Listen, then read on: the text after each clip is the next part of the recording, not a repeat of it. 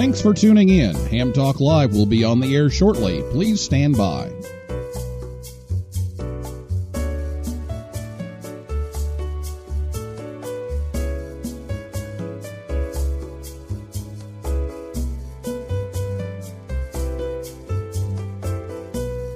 Thanks for tuning in. Ham Talk Live will be on the air shortly. Please stand by.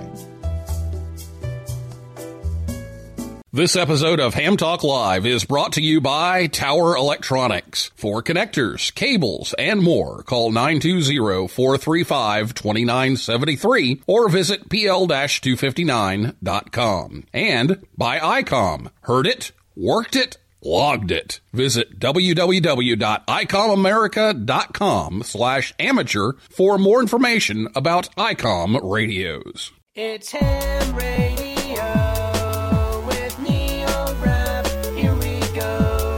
Welcome to Ham Talk Live. Call in, let's talk. Neil's your guy. Ham Talk Live. Here we go on Ham Talk Radio.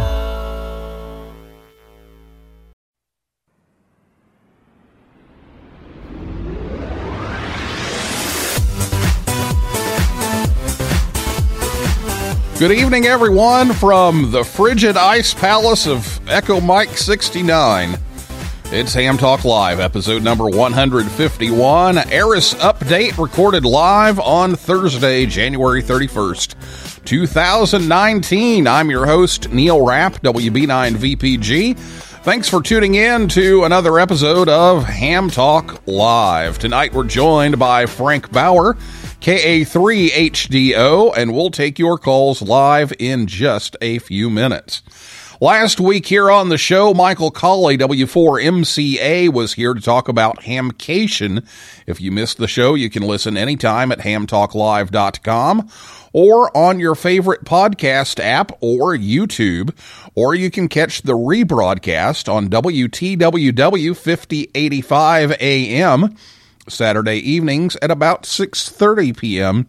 Eastern Time. So get your Eris questions ready to go. If you're listening to us on Thursday night, you can give us a call after the interview by telephone. And we're back on our backup number again. So let me give you that number. And we still haven't been able to get that number switched over yet. We're still waiting on Skype. So the number for calling in tonight will be 812-650-9556. Again, 812-650-9556 is the number to call when we get to that point. We're not there yet, but we will be. And you can also tweet a question. In fact, we already have 3 come in on Twitter tonight. Our Twitter handle is @HamTalkLive, so we'll be looking for that. And we'll be back with Frank right after this word from Tower Electronics right here on Ham Talk Live. Thank you for a lovely dinner. Aren't you going to ask me in to solder some PL259s? Well, I do have some from Tower Electronics. How can I refuse? Consider the sophisticated quality of PL259s from Tower Electronics. From soldering supplies to adapters, connectors to cables, and all types of connectors, Tower Electronics has the parts you're looking for. Well? Just one more connector? You know I love your PL259s. Then by all means, take some with you. Don't be caught without PL259s. Visit Tower Electronics at a Hamfest near you, or visit them online anytime at pl-259.com or call 920-435-2973. They also have ham sticks, mobile antennas, and meters too. See the whole catalog. Go to pl-259.com. Tower Electronics, the ham's dime store since 1978. Here's the snap. Rapp takes the rig. He breaks through the pileup. He's on 80, now 40, now 20, 15, 10, 2 meters. Touchdown, Ham Talk Live.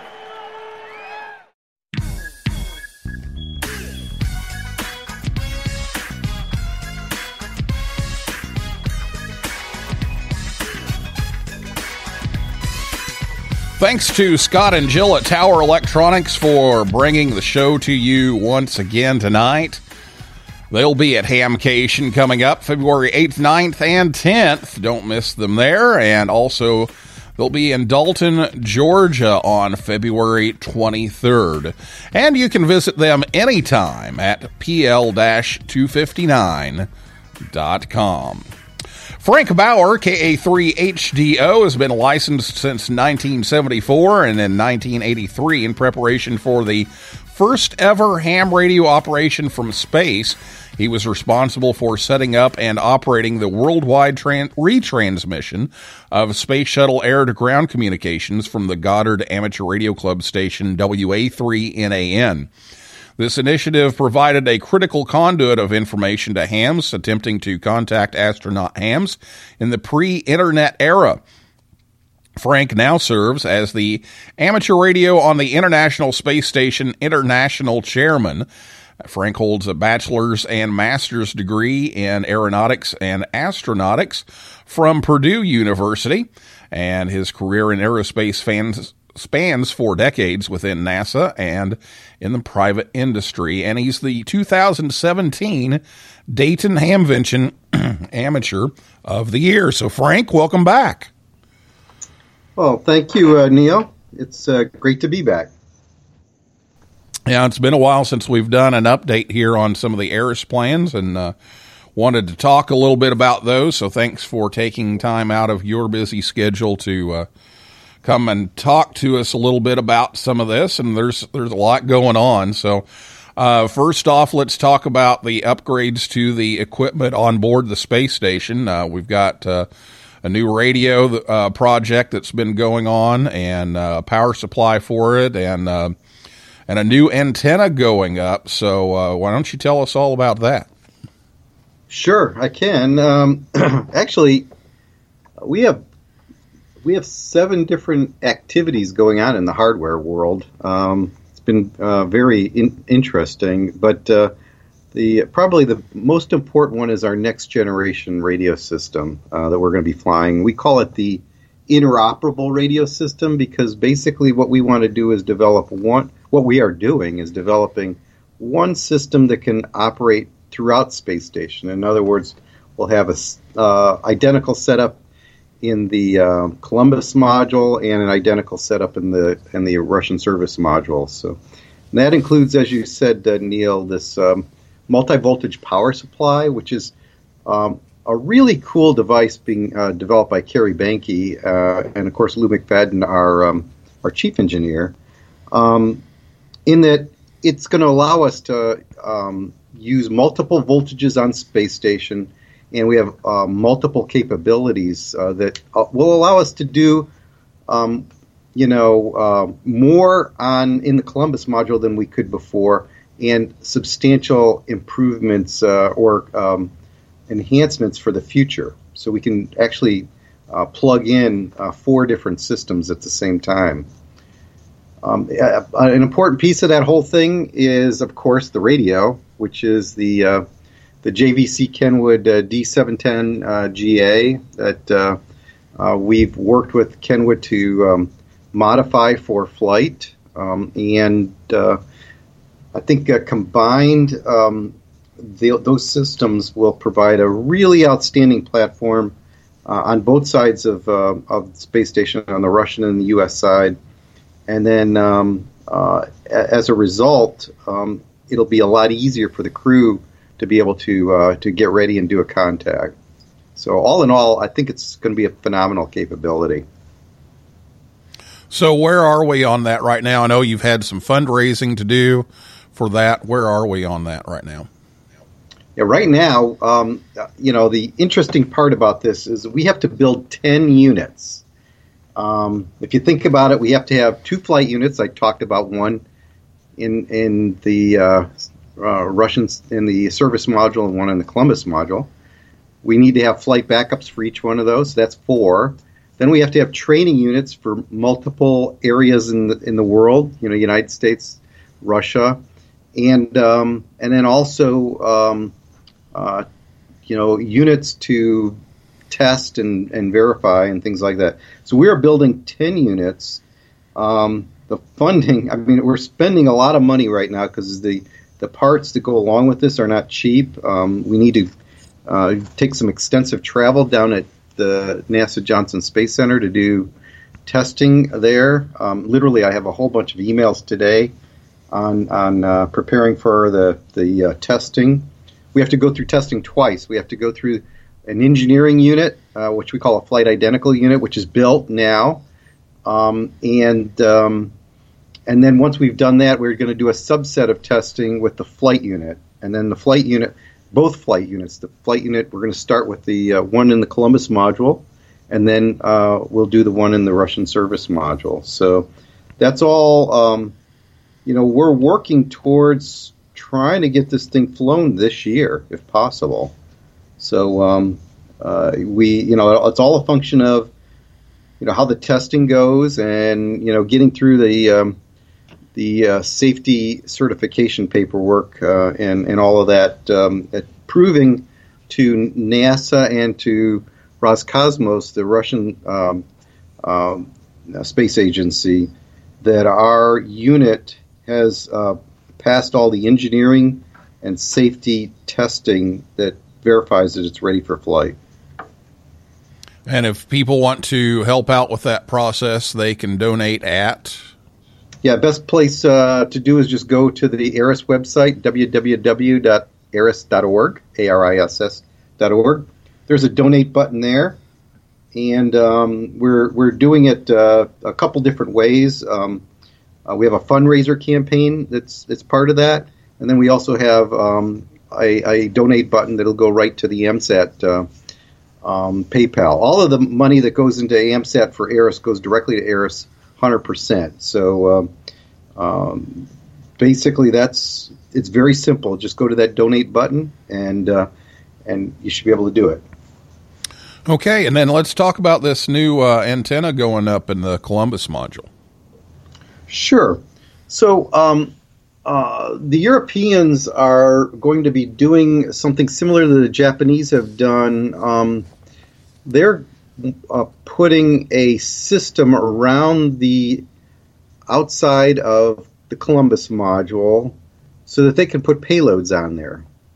And so to do that, some of the payloads they want to fly are some RF payloads too. And there's a feed-through that we're using right now that has four. Well, everyone in this that's listening here knows all about antenna ports and the importance of feed-throughs. There's a feed-through that has the ability to put 4 pieces of coax through it, if you will. And we're only using 2 of them. We are in AIS antennas using it. They want to use all 4, and to do that means they got to disconnect the current antenna that we have. So we've been working now with ESA and NASA to get a new antenna, basically identical to what we have, installed sometime late this year when this payload system called Bartolomeo gets launched.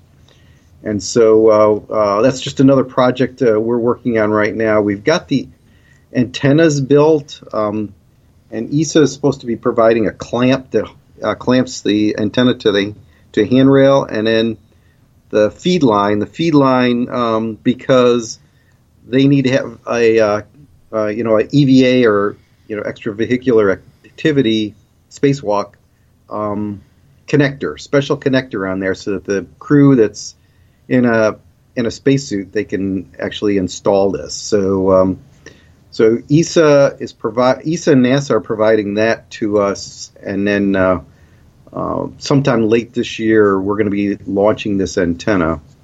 It should not be a big, very visible, I'll say, to the ham radio community, because the intent is to disconnect and connect back up in a couple days.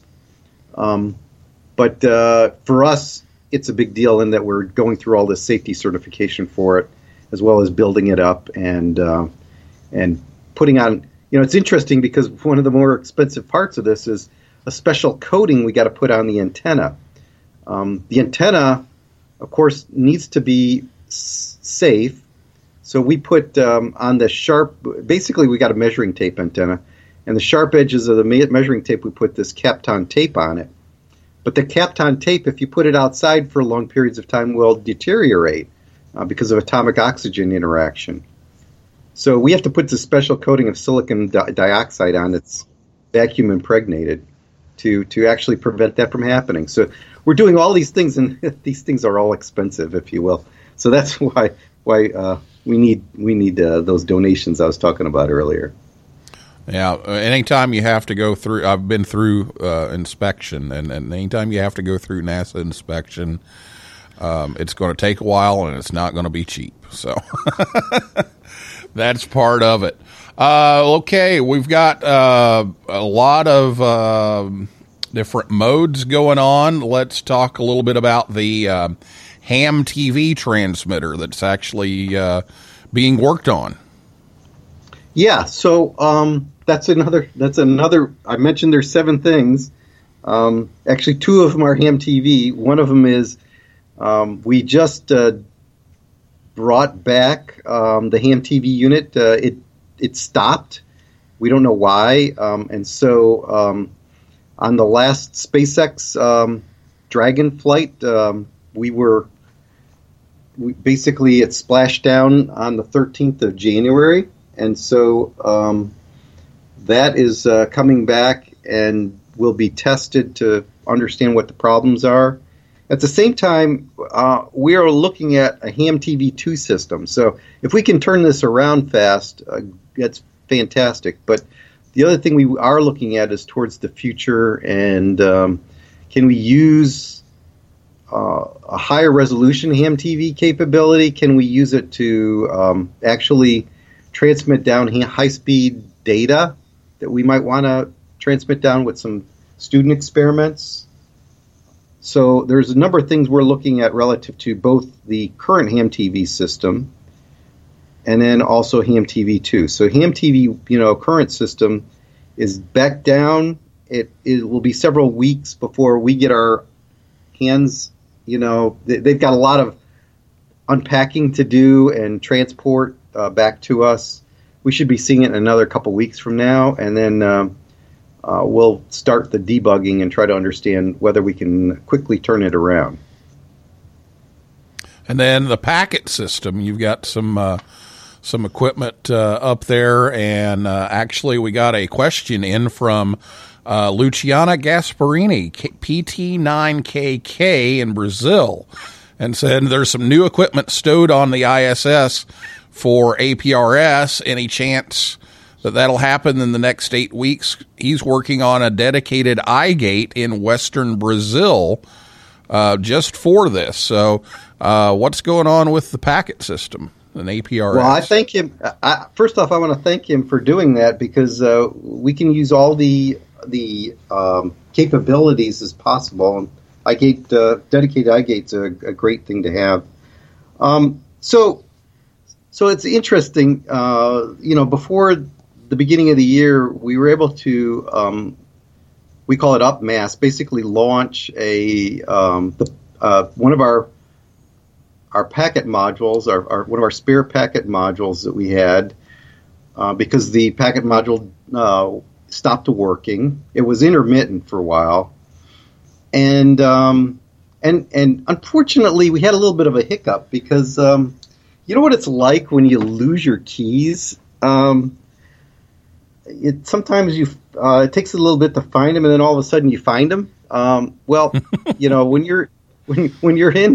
you're in a microgravity environment, if you put something in one place, it doesn't always stay there. And unfortunately, that's what happened to our packet module. It went missing for a little bit. But what I can say is that we found out about within the past week that it was rediscovered. I'll call it that, and we're being put on a list to get the packet module installed. So I don't know. I can't tell you for sure when that's going to happen, but I will say that if everything goes well and the packet module works as expected, I would say we should have it back up in the 8 weeks that was described. Okay, very good. And then you've got a Lime SDR experiment that's finishing up. So tell us a little bit about it. Yes, that's a interesting experiment. It's called Marconista, and that's like Marconi ISSTA, if you will. And actually, that word Marconista means radio amateur in Italian. So Marconista was an experiment that was proposed by Martin Bucher, who's a student at the Technical University of Berlin. And basically, like you said, it's a Lime SDR. It's a radio spectrum experiment looking at the ham bands. And they've done some very interesting. So basically what they're looking at is 2 meters, 70 centimeters, L-band and S-band, the antennas we have on space station right now. And so they've already gotten some data, and Martin is using this. Actually, he's getting his degree, as part of this investigation. They have gotten a lot of data now.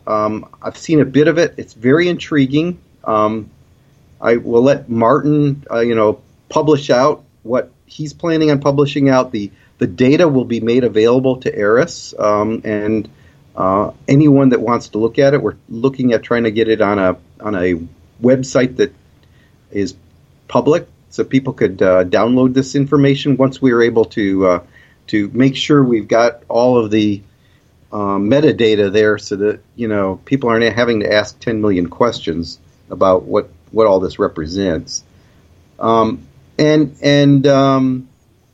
The intent is that once this experiment is over, which should be the end of February, they'll be stowed away for a little bit, primarily because the Astro Pi, the Raspberry Pi we're using, needs to be used for another student experiment, ESA student experiment. But our intent is to utilize this again in the future, and to get some proposals of potential experiments. So it's a pretty interesting capability, and we're pretty excited about it. And Martin Bucher is going to continue to work with us on this thing. So it's a very interesting partnership. It's a great research project, and it could be a great resource for the ham community. All right, we're going to switch gears from hardware over to all the red tape. And in November, we had a possibility that the space station wouldn't have a crew because the rocket launch in Russia failed, and the expiration date on the return vehicle was looming, and we weren't sure what was going to happen with ARIS during that time. And thankfully, they got a new crew up there in time, but I'm sure it brought up a lot of discussion and planning for what would happen if and when this happened, and it may happen again. So can you tell us a little bit about maybe what to expect if that ever would happen? Well, let me start with, we, and when I say we, the international community is going through a transition right now. And a hunk of that transition is happening in the United States. And that has to do with the fact that, everybody knows that NASA retired the space shuttle in 2011. And we're on the cusp of being able to fly astronauts through a commercial vehicles. The two main ones are the SpaceX Dragon vehicle and the Boeing crew capsule also. And so those are being ready to fly hopefully this year. And that's a little bit of I'll say the rub, if you will, that's going on right now, is that because any new project always runs into delays. I don't care, if it's a space flight project, and it doesn't matter whose it is, industry, NASA, or whatever, they always run into delays. It's not clear when exactly those flights will happen. And so the problem. There are going to be situations where a vehicle doesn't go as planned, and thank goodness, the two astronauts, the cosmonaut and astronaut that was on board, Nick Hague on the astronaut side, everything went. It didn't go as planned, but the abort system went exactly as planned, and the individuals were safe. Basically, NASA and Roscosmos, the Russian space agency, worked through the concerns that went along with that, and were able to fly another set of crew, fairly soon after that. And they didn't have a situation where, the space station had no crew on board. Internationally, everyone wants to not have the space station without a crew on it. And that is an important piece here, and how that gets worked is, I'll say, beyond my pay grade, because I don't work on that anymore. But what I can tell you, because of course I had some insight working at NASA, is that, there are opportunities where they can extend the crew. I mean, they can. You mentioned an expiration date. Well, there's margin in some of these things, and extending out longer is an option. And so that's just one of the many options they're looking at. But the most important thing, and I'm going to go back to what I started with, is we need to have a diverse set and robust set of vehicles to fly, because there's going to be a problem here and there. And unfortunately, we are down to one vehicle, that's Soyuz only. And Soyuz is a phenomenal vehicle. But we all need to have this diversity of vehicles. And that's why NASA, when it started the commercial crew program, they didn't want to have one vehicle. They wanted to have at least two. And there's others out there that might make it 3 or 4 in the future. But at least 2 that could go into orbit and dock with space station. Does that make sense? Yep. Okay. So hopefully it doesn't happen. Well, yes, of course. We don't want that to. We do not want that to happen. How it would have. So you asked about how it would impact Eris. Well, Eris is primarily a crew-tended capability. We're trying to change that. That's a future thing too, in that to be able to command directly to our station and do things like that. But our station is primarily a crew-tended activity. So, if the crew's not there, they're not going to do contacts. So, whether we kept APRS on or not, that's a probably would have to shut it down, because we don't have the ability to turn it off, remotely, I'll say. Okay. All right. Very good. Well, we are running behind, but we've got so much to talk about, so that's all right. But when we come back, we're going to talk about bees in space. So we'll talk about that and figure that out right after this word from ICOM America right here on Ham Talk Live. Attention all hams. ICOM knows that ham clubs play a big role in bringing ham communities together to learn from their peers and industry leaders. As a way to give back and help you on this mission, ICOM has launched a promotion exclusively for ham clubs and the ham fests they are involved with. By registering your club, you could win ICOM swag, a Skype presentation, or for your ham fest, an ICOM booth set up at your ham club. Register today for your chance to win. Enter today at www.icomamerica.com/hams. Hamfest net registration is open to U.S. organizations only. Join the conversation. Give us a call at 812-NET-HAM1. That's 812-638-4261. Now, here's more Ham Talk Live.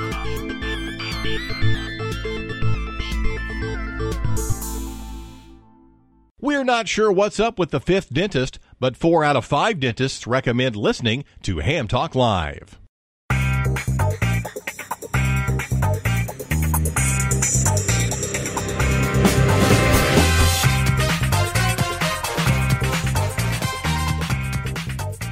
Thanks to ICOM America for sponsoring Ham Talk Live once again. We're on the air every Thursday night at 9 p.m. Eastern Time live right here at hamtalklive.com. Be sure to check us out on Facebook, Twitter, and Instagram, and we'll take your calls here shortly. If you have a question for Frank, give us a call at 812-650-9556. Again, the temporary number is 812-650-9556 if you have a question, or you can tweet us at Ham Talk Live. And if you're listening to us on the podcast edition or on WTWW, you won't be able to reach us live since this show was on Thursday. So we'll get some questions in here, but before we do that, I've got a couple already waiting, but before we do that, we want to talk about these bees in space. So they're astro bees. Tell us about that and how ham radio may tie into it. Sure, Neil. Astro Bee is a set of robotic systems that are going to be operating on space station, being coordinated through the Ames Research Center. And right now there are some robotic vehicles. They're called spheres. And CASIS, the Center for the Advancement of Science and Space, has a program called Zero Robotics, where actually students do competition with these spheres satellites, if you will. They're satellites inside the space station. The Astro Bees are supposed to be like that, but more companions to the crew. In other words, being able to do different things for the crew members. We're starting to see robots in stores and things like that now. Internal to the space station, being a and then, of course, we got Alexa and Siri and things like that. Having something like that on space stations is important, and so that's what the primary purpose of these Astro Bee robots are. Now, the interesting thing, spheres could only be in one module, whereas these Astro Bee robots, which are about the size of, a little bit bigger than a CubeSat, okay, for those that understand, how big a CubeSat is. What they can do is they can propel themselves into different modules. So if they can come into the Columbus module, which is the case, there could be an opportunity where ham radio and these Astro Bees communicate with one another, and we do some different things with them. And so we've been in some preliminary discussions with some of the folks at Ames and in CASIS about these ideas. And we're, all I can say is stay tuned. We've got some meetings later this year. So this is not going to happen this year, but maybe next year or the year after. Not sure yet. And it all is a function of, whether we can come up with an agreement that suits everybody, but that's pretty much the idea, and it's a pretty cool little device, and it has communication capabilities that we can leverage off of. All right, it sounds pretty cool. Some of the things that you could actually do by, you could control it and it'll respond somehow. And that's pretty cool that you'd be able to do that up in the space station. So hopefully that will all pan out. Well, let's get to some of these questions here. First off, Jim Wilson, K5ND, sent us a question. He wants to know, when will approved ARIS contacts for the second half of 2019 be announced? Oh, that's a good question. Yeah, we are running a little longer than normal this year, but let me just say that we are on the cusp of making the announcement. I can't. What we've publicly said is that before the end of the by around the 1st of February we would be making the announcement. Well, we're getting awful close to the 1st of February, and I would say within the week we will make announcements on that. So that's probably the best thing for me to say. Yeah. So again, stay tuned, but it won't be too long. So yeah. Okay, very good. And then Kevin Zeri, KK4YEL, wrote in about some NASA on the air things and says, how cool was it to work with the NASA on the air group, and hams around the globe were excited to receive those slow scan images. And so tell us about the potential for retransmission of those images. Okay, well, let me just first say NASA on the Air has been a really cool program. I really applaud the whole team on what they've done. We are trying to do our part. ARIS is trying to do our part and help them, enable them to continue describing the legacy or the history of NASA. And so in this, we're going to have a slow scan television event that will have several images from the NOTAF team, the NASA on the Air team, as well as some specific historic items associated with amateur radio in space. And so that is going to occur February 8th to February 10th. So we're talking a little more than a week away. There will be a press release. It's literally being worked as we speak here. The plan is that we will use the similar mode, SSTV mode, that we've been using in the past, which has been PD 120. And my understanding is we would expect this to start on February 8th around 1825 UTC. So it should be very interesting. I think we've got 8 NOTA images and 4 human spaceflight amateur radio images in there, and so I think people will enjoy that. All right, so that's coming up, and you got to work with somebody really cool like Kevin Zeri. Yeah. I'll give a shout out to Kevin. I appreciate him and Scott and Rob Suggs. All have been working with us pretty closely on the SSTV activities. All right. Well, we had to get Kevin in there, but those images, there were some issues, and working through those, and so that'll be a great chance to try to catch those again.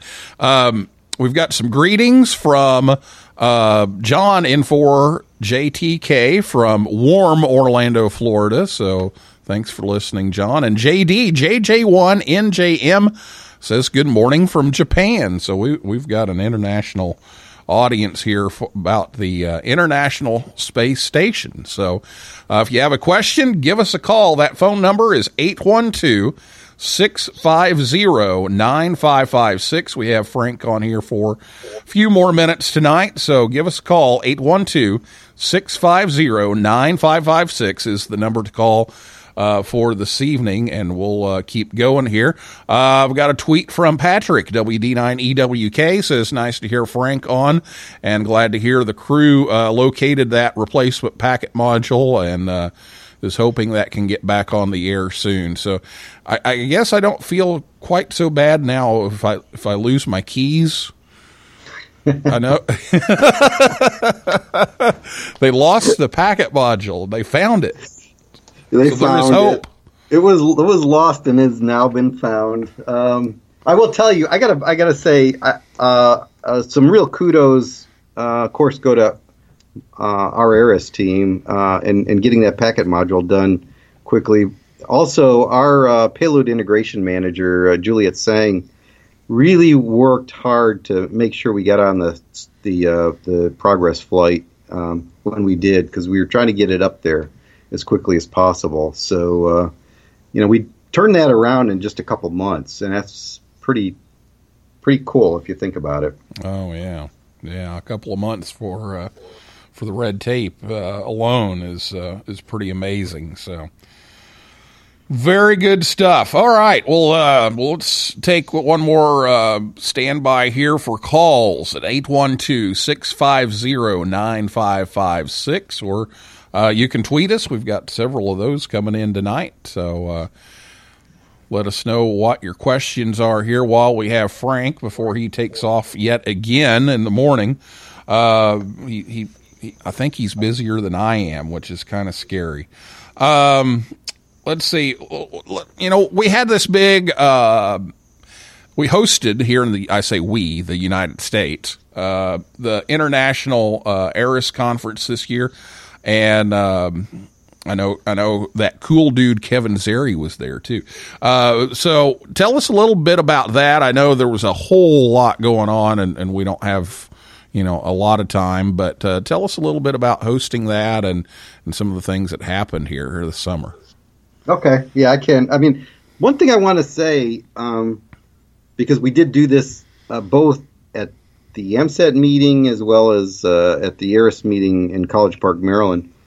It was great to have Serena, on the air, and she got on and said a few words to some of the folks at the ARIS meeting as well as at the AMSAT meeting, and to hams all over the world. It was phenomenal to see that. We haven't had too many astronauts get on the air, and that was great.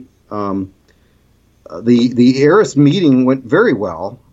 We had individuals, of course, from all over the world, and then another thing we did was we had an education summit. So let me talk a little bit about the ARIS meeting. One of the things we're working on, a project that we're working on, is looking at the Deep Space Gateway, which is the next project in human spaceflight, which is to actually bring people around the vicinity of the moon. And we had someone from NASA present on Gateway, very interested. They're very interested in us being involved from an education perspective, from an amateur radio perspective.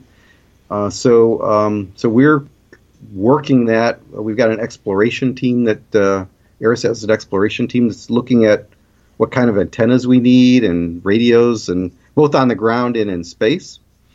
So that was an interesting piece of the ARIS meeting that we had. Of course, we talked about the hardware systems, the interoperable radio system, which will also, I didn't say this, but we'll have a voice repeater on there too. So we'll have packet, we'll have voice repeater, and all kinds of things like that.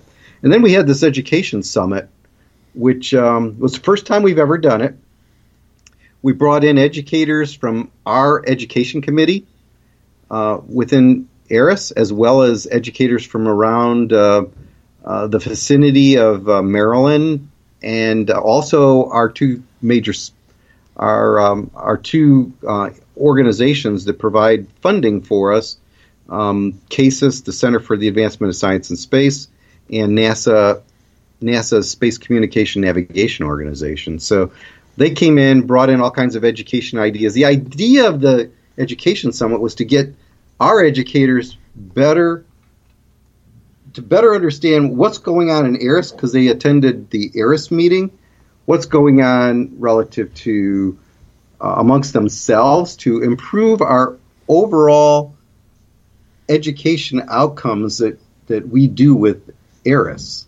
The more these teachers that have had an ARIS contact can convey to other teachers what it's like and some of the pitfalls and the positives, that just provides a better opportunity every time we do these. So all in all, of course I'm biased, but all in all, we had a really good set of sessions, both internationally with the ARIS meeting as well as with the Education Summit. Yeah, I've heard all kinds of good comments about both, and so I think while you may be biased, I think you're still accurate. So that's some good stuff, and we've got more school contacts coming up, and Jim K5ND says he's got his fingers crossed for the, let's see, which one was it? It was a scouting event, and I scrolled down the page. World Jamboree. Yes, World Jamboree. Fingers crossed for that. So we'll know soon. So yes, we will know cool. soon. That'll be cool. I can't divulge anything positive or negative.